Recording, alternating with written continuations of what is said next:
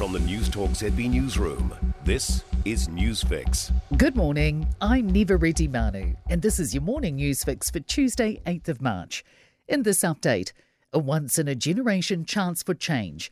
The Commerce Commission is releasing its final report into supermarkets today after its preliminary findings found the $22 billion grocery sector is not working well for customers. Consumer NZ's latest sentiment tracker found the cost of living is New Zealand's top concern, overtaking COVID-19 and the price of housing. Chief Executive John Duffy says we're in an economic crunch time. Now's the time when you need good, competitive, well-functioning markets, and we just don't have that in the supermarket sector. The Foreign Affairs Minister has outlined just how far beyond Russia proposed new sanctions could go. A bespoke Russian sanctions bill drafted specifically for conflict in Ukraine will be passed under urgency this week. It'll enable sanctions on people, companies and assets related to the invasion or who are of economic or strategic relevance to Russia.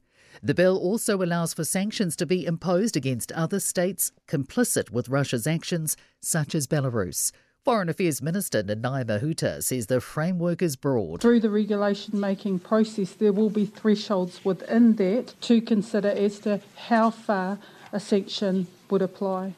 New workplace issues have come to light over the past 2 years. A recent survey by ASB and NZIER has found more than 60% of people found working from home a positive experience during lockdown.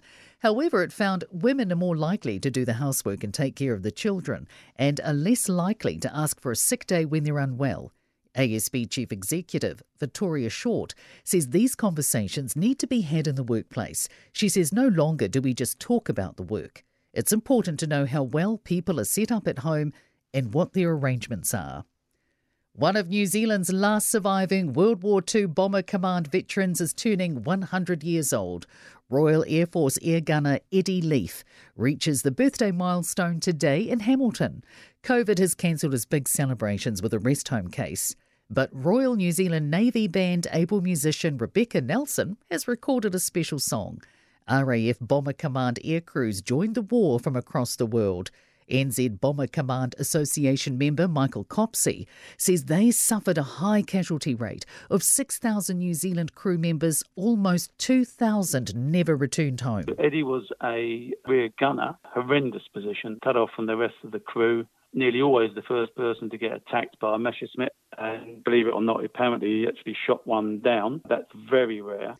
And someone not too far behind Eddie Leaf is the Queen. She turns 96 next month and is back on deck after a bout of COVID. Queen Elizabeth has met with Canadian Prime Minister Justin Trudeau at Windsor Castle in her first official in-person meeting since testing positive last month. In sport, Adam Hall's standing slalom skills have rocketed him up the super combined skiing ranks to claim bronze at the Beijing Paralympics. A first win for cricket's White Ferns at the World Cup, chasing 141 to beat Bangladesh by 9 wickets with 42 balls to spare in a rain-affected 27-over match at Dunedin.